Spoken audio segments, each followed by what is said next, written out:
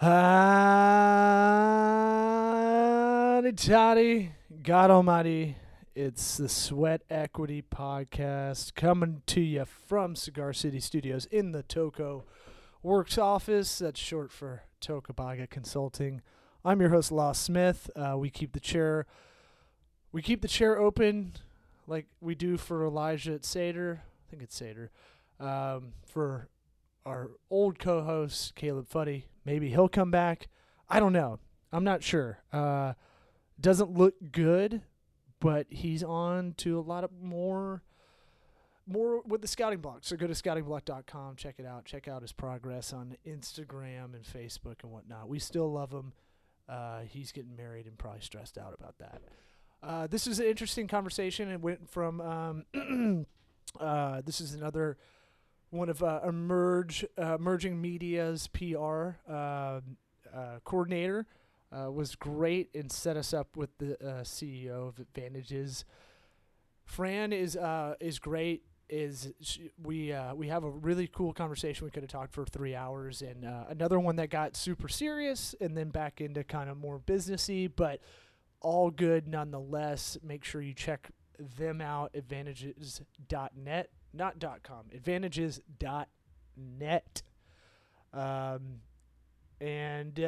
Yeah. That's it. That's a lot of this. I mean, we basically I've got a little something about customer service, and I told I was using this scheduling app called Pinwoot or Viral Woot for Pinterest. Pinterest is a great way to market to females. Females make a lot of purchasing decisions. Here's a lesson on customer service. I tried to kill this service about 8 months ago, and they said, oh yeah, they did one of those things where they try to make it really hard for you to cancel. And so I basically just told them, hey, you need to cancel this, and it kept charging me. So I just had it through PayPal and told them this company's terrible.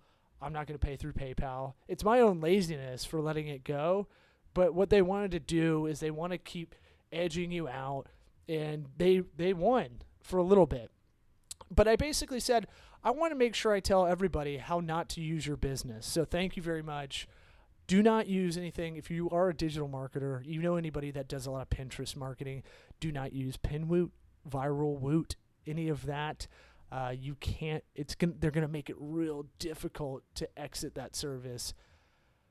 Look, treat people as good on the way out as you do on the way in. And I think that's kind of a valuable lesson. I learned that from guys a lot smarter than I am. I'm throwing out a lot of stuff on this podcast. I'm not coming up with this organically. It's basically I take a lot of recipes from other smarter people than I am. I'm not sitting around thinking of business theories all the time, even though I think I have some on my dry board that looks like John Gruden had a seizure, basically going through plays. So anyway, Sweat Equity Podcast. Let's get into it. Make sure to rate, review, give us a 5-star on iTunes if you like it, and hopefully you get something out of it. Put some comments out there. I'd love to hear them, and I'd love to. We want to connect. Maybe I'll put this video out on our Facebook page, the Sweat Equity one, and I'm excited. Smooches.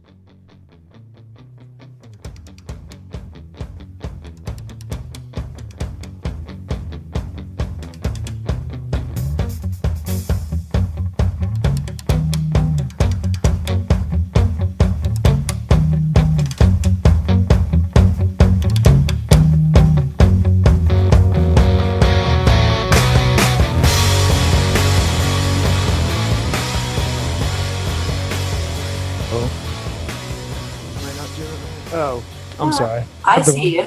I have the wrong browser up. I was like, no, I see you. So you can record, you can get the video and the audio out of this? Yeah. Oh, that's great. That's great. Yeah. How do you get the audio out? Well, if I get the video, I can extract audio. I was just going to say, I think that's how we do it. Yeah, you can do it in QuickTime, actually. Right. I've been using that a lot more to screen share a lot of the nerd stuff I have to show clients. So, I mean, we just get into it. There's nothing crazy formal about our show. It's really about, I don't know if you got to listen to any episodes or anything. I have. I've done a little bit of homework. Oh, okay. Well, I mean, some people come into it super blind and are like, sometimes it's an awkward conversation. Sometimes it's, sometimes it takes a while to get into it, and I appreciate you taking time out, to do this. Kayla over at Emerging Media, she's been great about kind of connecting me with their clients, you, obviously. Right. I guess tell the audience a little bit about yourself. Tell me a little bit about yourself. I did a simple search, but I mean, that's not going to really tell the story. I have to say there's, I'm a little bit of an open book. So there's an awful lot about my story, visually and verbally, seems to be sprinkled over the net. It's like, well, how far back do you want to go, Justin? Well, so the podcast is really about two things. It's kind of like, I don't like the Silicon Valley podcast where they don't really give you advice. So right. Part of it's about like realistic, pragmatic advice. You got up every morning at 5 and you did something. You wrote down a list of stuff to do. The other part of it is like, how do you figure out what you want to do? And it seems those are two sides of the same coin a little bit. Usually figuring out what you want to do comes first, and then trying to figure out these disciplines comes second. But sometimes the disciplines dovetail you into something that, you didn't know you wanted to do until you got to a position where you could have that choice. Oh, that's such a chock-full question. So. Yeah, so let's just start like anyway. What are you doing now? Where are you talking to me from? It looks like your office. Where are you in New York City? Where are you at? So we are located in the heart of Queens, right across from Borough Hall. So we're like really dead center, right on Queens Boulevard and Union Turnpike. I like to say that I'm right like 30 feet from the EF train, so I'm 30 minutes from the city, and I'm 12 minutes from either LaGuardia or JFK, and I seem to spend more time on planes than I do on the subway, but I don't know that I could work in a better location for me and my life and my lifestyle, and I'm literally, I'm going to say probably about a 15-minute drive east is where I live, so I try to stay somewhat close and off the beaten path from those who say, oh, we love working with your agency, but we don't really want to pay New York prices. So not that, our script is less. Well, I use a similar kind of thing. We're in Tampa, not really considered the tech hub. But I mean, like, I'm the same way. I do stand up at night, and I've been doing it for about 10 years. And so like I've a weird kind of, I don't know many people that are doing what I'm doing necessarily, kind of doing the small, medium business consulting mixed with digital strategy, as well as doing stand-up at night. I think they both kind of complement each other. But I always say, like, yeah, I'm out of Tampa, but I'm out of, it doesn't matter. As long as I have internet, it never really matters. You're trying to buy into what I'm putting down, basically. And sure. Most of it is just trying to figure out a holistic kind of idea for a client. So I don't think it's bad you're in Queens. I think that you flip that around into a selling point, kind of. Totally. It works for us virtually every time. So not that I pay so much less rent than the city, but it definitely is, like, oh, we want to be that sort of hip, we want to be at that really hip, cool agency. I don't know if you really could see the background. That's just like a teeny little piece of it, but our entire office is all whiteboards on the walls. So we kind of draw and we ideate and we make lists and we write customer stuff down, and we do a lot of these strategic thinks in here. So our clients, and they love it because like they feel it's like I give them a couple of colored pens and they just kind of go at it. It's kind of fun. Dude, I will tell you the whiteboard. We have probably a 15-foot by 8-foot whiteboard, and that has become the most valuable asset in the office. Exactly. And I'm gonna do some. There's dry board paint you can get, and I'm just going to paint one of the other walls in this conference room / podcast room that I'm in right now, because you're right. I mean, people want to free form a little thought, but it does help to have that visual. And I've been thinking about this kind of obsessively.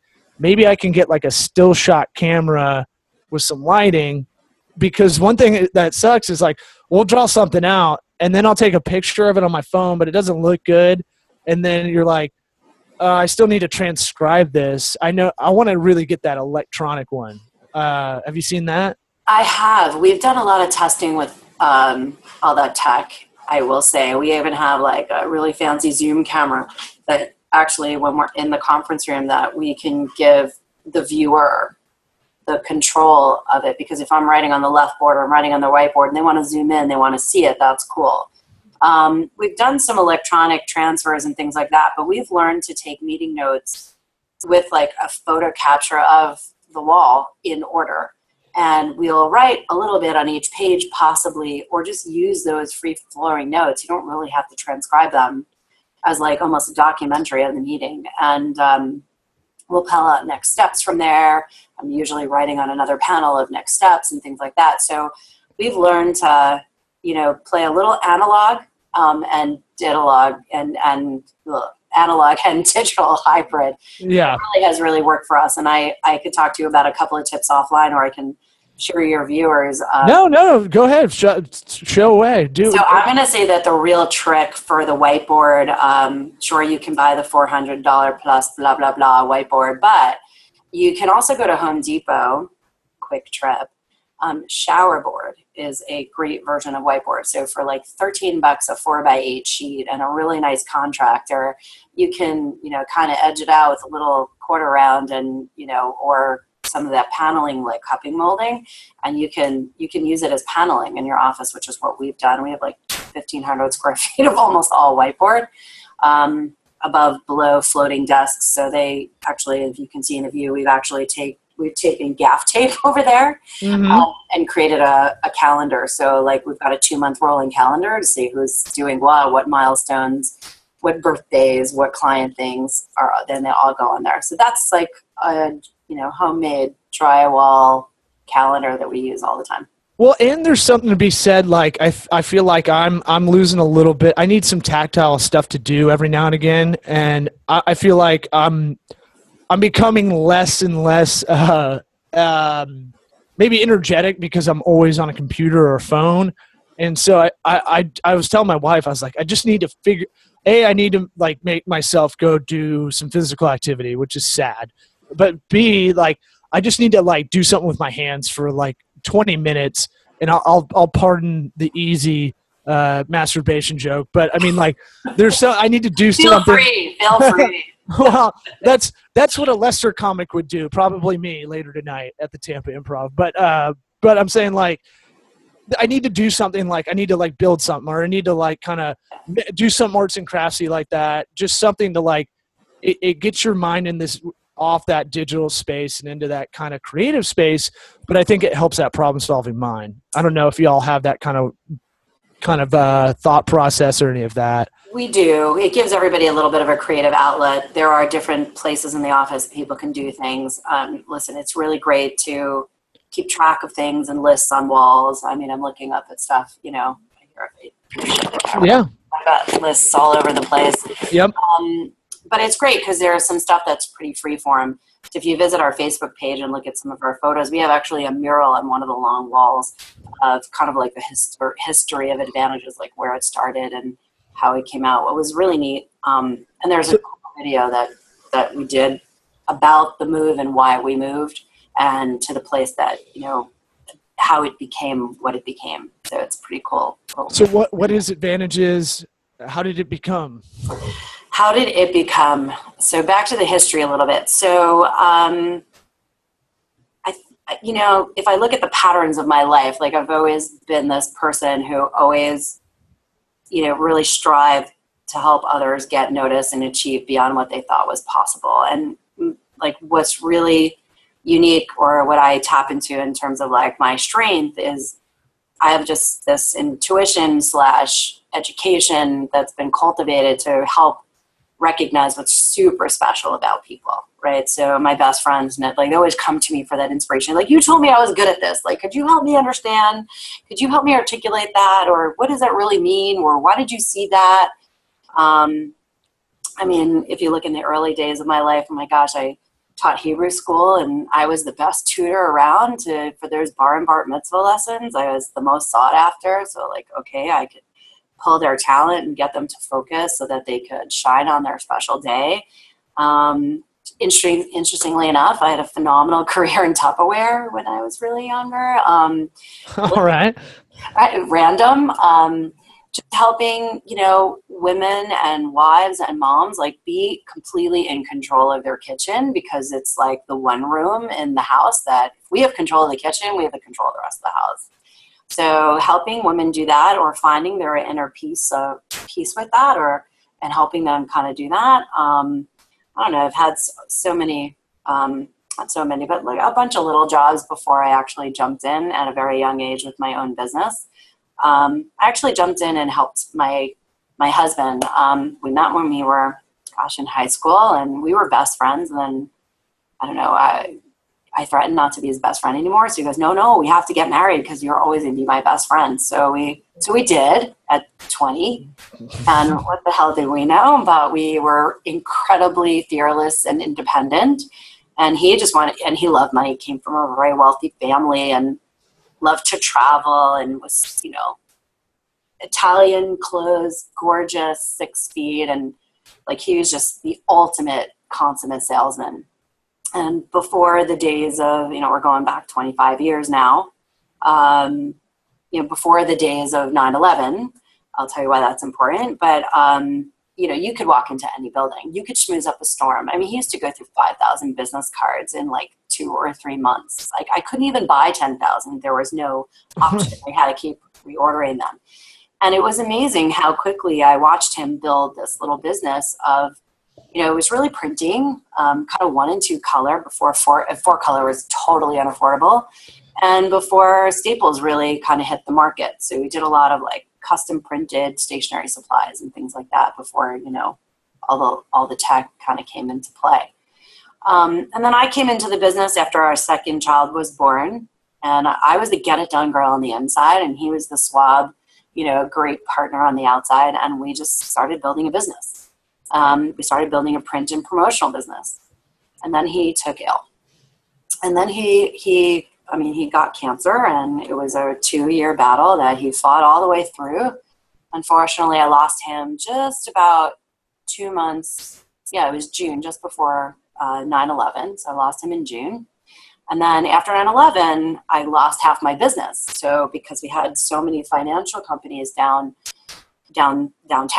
and I just kind of like, I don't know, I was kind of like struck. I had no idea what to do or what I was going to do. And that little voice, he's like, you're such a waste behind a desk. Get outside. You gotta do this. So I kind of switched roles and just, I spent about a year just trying to figure this shit out, man. Sure. Say that. It's like, oh, say whatever you want. Yeah. Okay. So, it was like I stared out the window for about a year, just, getting up every day and, realizing my life was not my own, how to raise 2 children. I mean, my gosh, I was 33.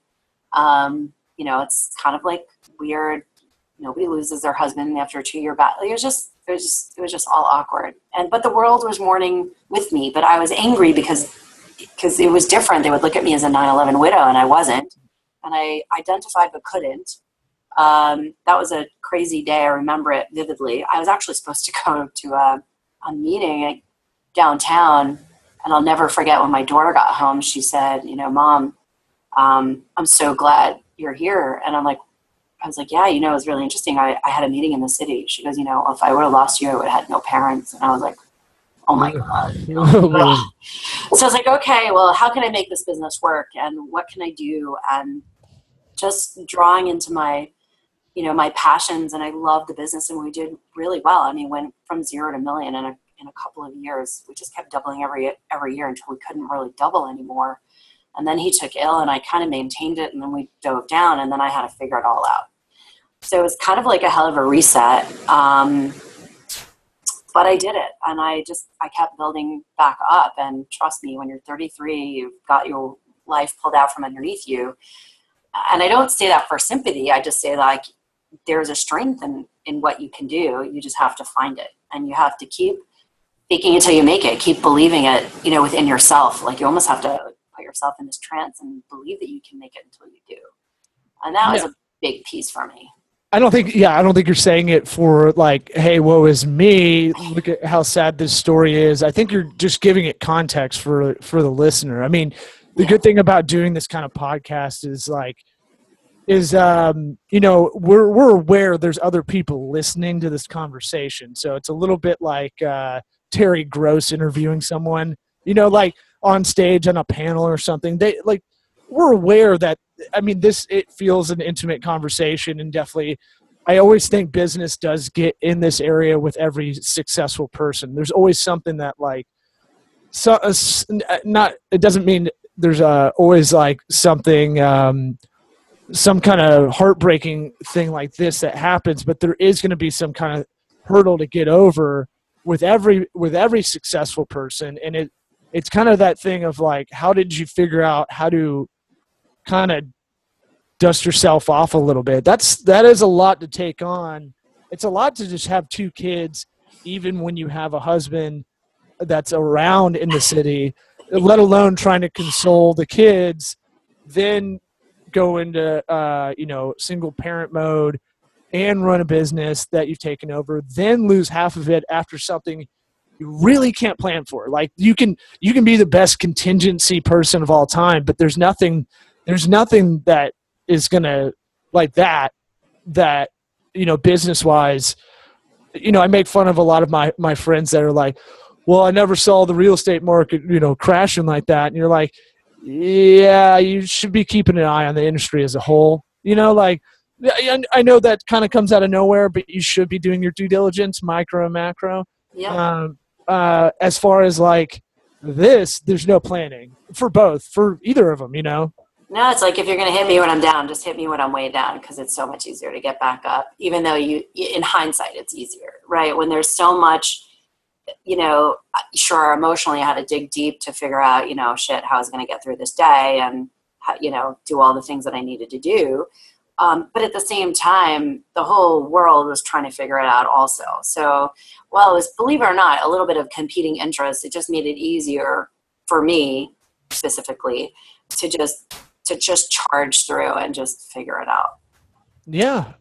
So what did that look like? You can, I want to hear you don't have to get into I was miserable for 4 months and then kind of got my shit together, but just that point where you just go, okay, time to get back to work. Maybe work is a good distraction. I feel like a lot more men are wired that way, I think, than women. I know we're all the same now, gender-wise, but or whatever the media, whatever the media wants us to believe, that the genders are the exact same, feelings-wise, emotionally. I don't buy it, but I do buy that a lot of guys. And I'm definitely in this zone. If something bad's going on, I'd rather just go to work and do something, get my mind off of it. To me, it feels like I'm going in a positive direction, So what I certainly can share is that that's completely true, right? Guys definitely do that. Women, at least in my experience in the last couple of years or decades, if you will, because I know I'm only 30. What I can really say to that is that it was a fight every single day. And I hated the people that said, well, at least you have work. At least you can bury your head and work. And I was like, are you kidding me? I have to fight to survive in every sense of the word. Not only did I have to figure out the business, there were aspects of the business that I didn't know anything about. My husband took care of that. I took care of other things. That's why we were phenomenal partners. We fought like hell, but we loved each other. We were super dedicated, and we made a great team. The problem, for me, was that we never separated business from life, but we were in our young 20s, for God's sakes. What did you this is, you have the most energy you are ever going to have in your life. You don't realize it, but it's true. And it was just like I said, I hated the people that kept saying, oh, well, at least you have work to focus on. I'm like, work to focus on? I had to figure it all out again. I couldn't even coast. I was like trying to figure out how to make payroll and figure out where the hell I was going to get new clients. And I wasn't the primary salesperson. So I got shafted from every single side. And the truth is, on some level, I did escape to work. That's kind of true. Like, I get that guys do that, and I do identify with it. It's like, oh, I can't deal with the kids now. Let me just go to work, or let me just come home and get them to bed so I can bury myself in work. There was no one else to talk to at night. It was horrible. And, of course, at 33, well, who are your friends? Are they single and never married? I had an 8 and a 12-year-old. I mean, like, come on. Like, I fit nowhere. I would go to cancer survivor groups, and I would end up helping everybody who was far more, older than me, or felt like they had it together just because of my own leadership qualities. And like, I'm just a take charge, bull in a china shop kind of girl. So I just kind of persevered through it, and somewhat numbingly, to be honest. It wasn't, a lot of it was, trying to make the donuts every day. But if I didn't numb myself a little bit, and I would cry, I would crumble over the tremendous, trauma that I went through. So it was a balance. I hated the people that said, oh, you're doing this to escape. I hated the people that weren't there to support me. I pretty much hated the world, let's be honest. I would walk down the street under, practically tearing under, big Jackie O sunglasses. And I couldn't understand when I walked down the street, people didn't see that big gaping hole that, is barely scarred, tissue covered. But I looked normal to everybody else, but inside I was a wreck. And it really took a while. It took, I'm going to say, a good year. I think grieving in its entirety for everything you're going through takes a year to repeat to give you the distance, right? You have to go through the holidays. You have to go through the anniversaries. You got to go through the memories. You got to get a little distance behind it before you can, it's not even take a step to move on. You got to move forward. This is a chapter in my life. It was, I was married 14 years in a day. He wouldn't die on our anniversary. He had to wait that day. I'm like, there's so many of these little things. So, but to be back on point, you just have to persevere. For me, it was about the perseverance and trying to find that, where's my tribe, right? Where could I be at home? Finding the entrepreneurs organization, being amongst business owners like me that experienced all the same problems was a godsend, because my family didn't get it. My friends didn't get it. Were they single? The divorced women were angry. I wasn't. I was angry at God, not at men. It was just like a cluster of emotion for about a year and a half. Sure. So, but I really tunneled that energy into my children to the best of my ability, but I really pushed it into the company, right? The evidence is kind of reaping it, years later, in trying to understand, well, we're a print shop. No, we're not. We help companies get noticed. Okay. So every time someone calls me for something and they say, hey, I'm building a trade show booth, I need you to print me brochures. And I'm like, really? Why do you need that? Like, you're a goddamn printer. Why can't you just right. get a price on the brochure? But it would be a journey, and I would take them through this. I want to help you get what you need, not deliver a product you're asking me for. You're not the expert. I am. Dude, you're singing the same song I am. The company I started, we started this about 16 months ago. I was at another firm, and we would do the deliverable side like that, and a lot of it was online marketing. That's kind of where my specialty was whatever, Facebook advertising especially, and like. I'd be doing this and I'd be like, look, I can send people to your website, but your website's going to have people drop off. You're not going to be able to convert. And then they'd be like, well, okay, and then I go backwards and then be like, okay, let's do your website. Let's help you get something better than this. Most people don't need a robust website. They just need something that I went on y'all's. It's very clean. It explains what y'all do. And that's all you really need it to do. Same with ours. We don't need something. I just need to kind of talk to people. And I'm not pushing for volume either. So it's not like I got Raz for not having like a good SEO score. I was like, oh, we're not putting any money in SEO right now because I don't want to I don't want to take on that capacity right at this moment. We're not there yet, kind of thing. And then I go backwards and I'd be like, well, you don't even know what your brand is. And then you go backwards even further and they're like, have you ever written a business plan? They're like, what do you mean? I'm like, what is the mission of this? I could see this washing over your face, but it's like, do you have a mission statement? Do you have a 3-month, 6-month, 9-month, 12-month plan? Do you have a 3-year plan? Do you have goals? Do you have core values? Do you these very business 101 things that, like, I'm finding out like 99% of the businesses I probably talk to do not have these things set out from the beginning, which is crazy. But I think that's very overwhelming to people, right? They're like, I just have a passion for something. Why are you hitting me with all these documents and plans and things like that? I know. And I see because your brochure won't make sense if you don't know what you're selling. Oh my God, stop it. I'm a printer. You don't need a brochure. You just need a kick-ass business card and a great way to make an emotional connection through your purpose, right? Right. You're right. Exactly. Make it good. And you're like, no. That's the, we can do it. And then you're going to be disappointed. Then the customer experience goes back to us, where you blame us for not executing. It's like, this got to be a collaboration on some point, So sorry for the mini rant on that, but it's something that I'm trying to figure out how to explain to people without kind of losing my shit like a wrestler. With passion. Listen, I get that you're passionate about this, but we need some process. We need some plans. So What are you thinking? Where are you going to, like, what's your vision for this? And they're like, duh. It's like, okay, so this is when I bring them into my strategic think and my whiteboard. And I'm like, okay, you might not be able to articulate a vision the way other people would actually like to receive it, but let's get it out there. Like, why did you really do this? And why is this important to you? And why are you creating this company? Because if you have this passion, marrying it with this product or service, what good is it going to do in the world? And why should anyone really care? And if we can, build that brand foundation, then we can, really create almost all the verbal equity we actually need to create all these campaigns to attract more of the like-minded and in different areas. So that's, by the way, how I transitioned. I really looked at what I was passionate about and how I could kind of flavor this and sort of take over the company that we had started. So, to me, this was like, I was never going to sell Advantages. It's a legacy company. It's like, my third child, my husband and I started it together.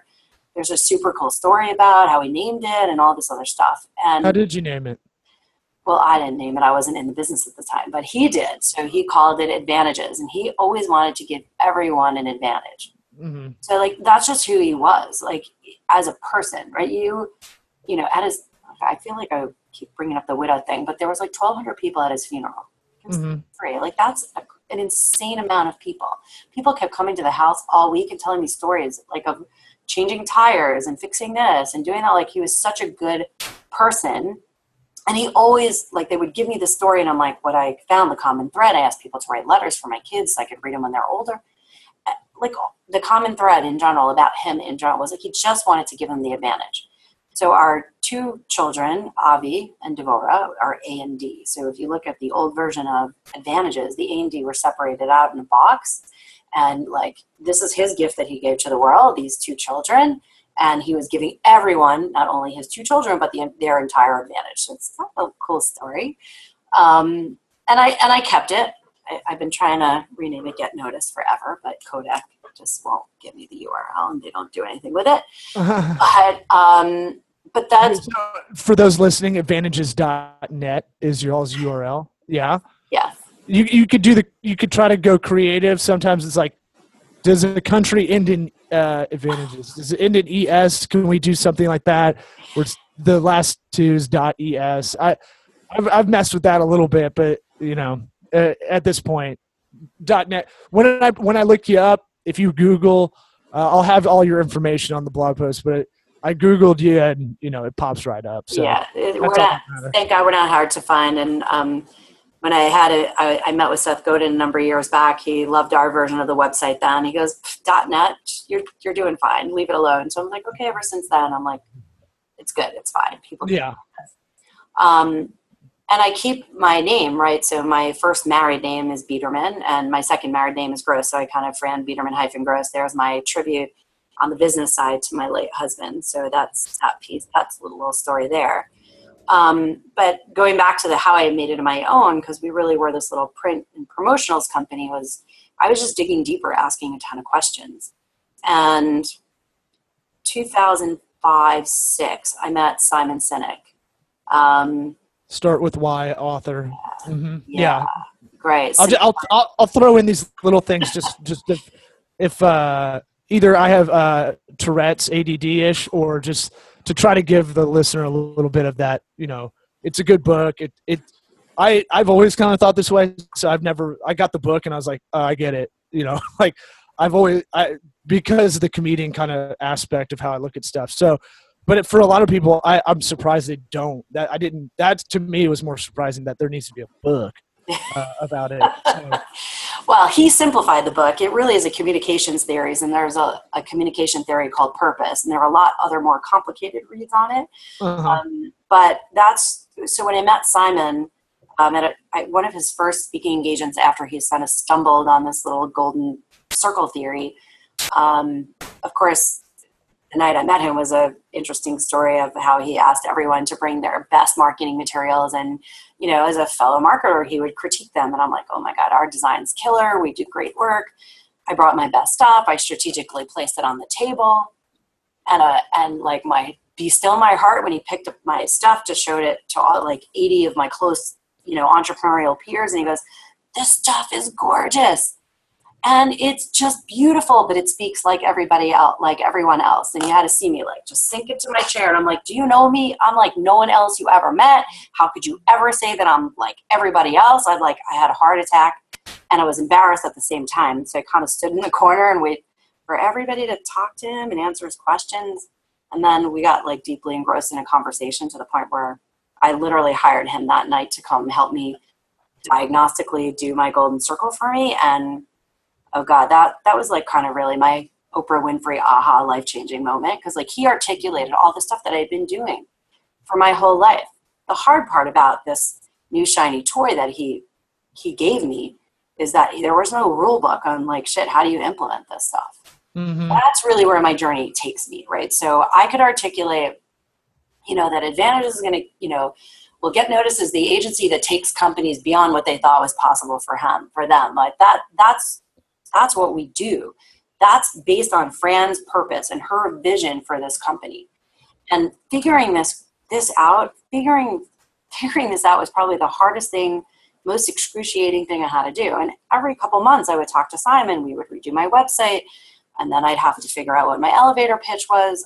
I literally rode the elevator in the Empire State Building for 2 days, for a couple of hours at a time, trying to make small talk on what my pitch could be and how could it be purpose-driven, right? We're a purpose-based agency that believes in purpose. When we can identify what your purpose is, cement it into your foundation, we can actually teach you how to build relationships with like-minded people.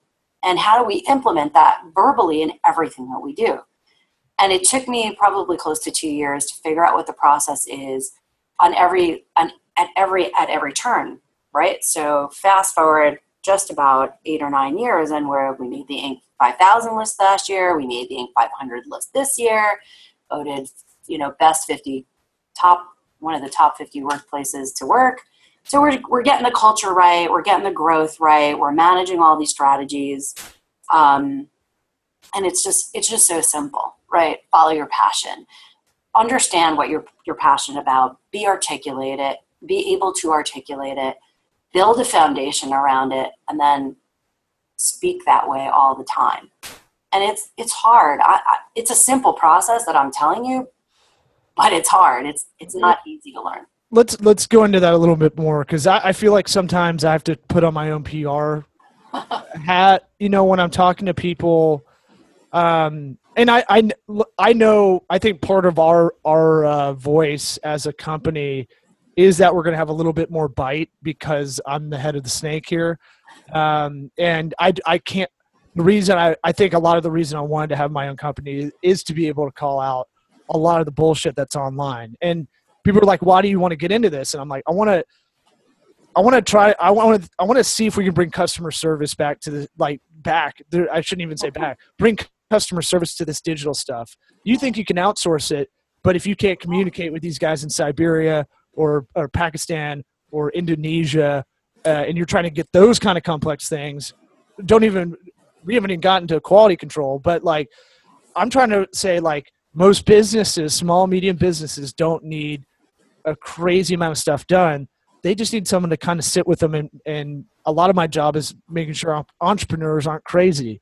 They're like, is this crazy if I want to do this? I'm like, no, your revenues are great. This is the time to kind of get in this market. And they're like, okay, because I can't really ask anybody around the office. And I'm like, right. Yeah, you're king. You're the king, you know? Lonely. Or queen. Right. And so I'll take king. It's okay. Oh, it's super isolating. It's super lonely. Similar to stand-up. You're by yourself. You have a lot of crazy ideas. I'm going to throw them out there, and I'm going to have enough hubris to think I know what I'm doing all the time, and enough empathy to see a problem, enough ego to really punch it through. And so, similar to you, I have really great friends that have a lot of grit, and I want them to be a part of this. I have 2 small partners that I brought on, and I'm really pumped about it. But I was like, this will never work because you're my friend and I can never be your boss. This has to be an entrepreneurial house. And we need to put you in a direction that is your direction as a startup strategist, kind of coach. On the other side, a nonprofit consultant would be great. You all have your own things under this big umbrella. And for me, I feel like that's kind of a similar thing you were kind of talking about, is like, it has to go on purpose and passion. But what I really wanted to get to is, like, I can give this spiel to you, no problem, because I obsessively think about it.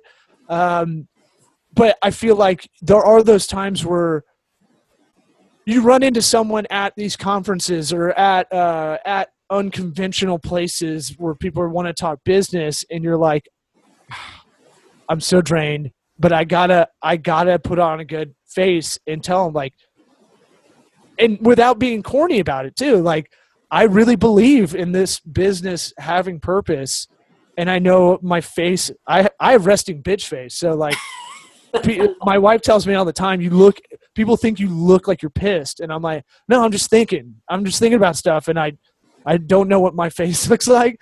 And so I feel like when people are, I've had people like, I didn't want to interrupt you because it looked like you're going over something, and I was like, no, and then they start talking to me, and I'm like, yeah, my wife's like, God damn it, we're gonna leave this party like 10 minutes ago, and I'm like, what you gotta do is you gotta figure out what your fucking message is. You don't know what it is, and I'm already in like this zone.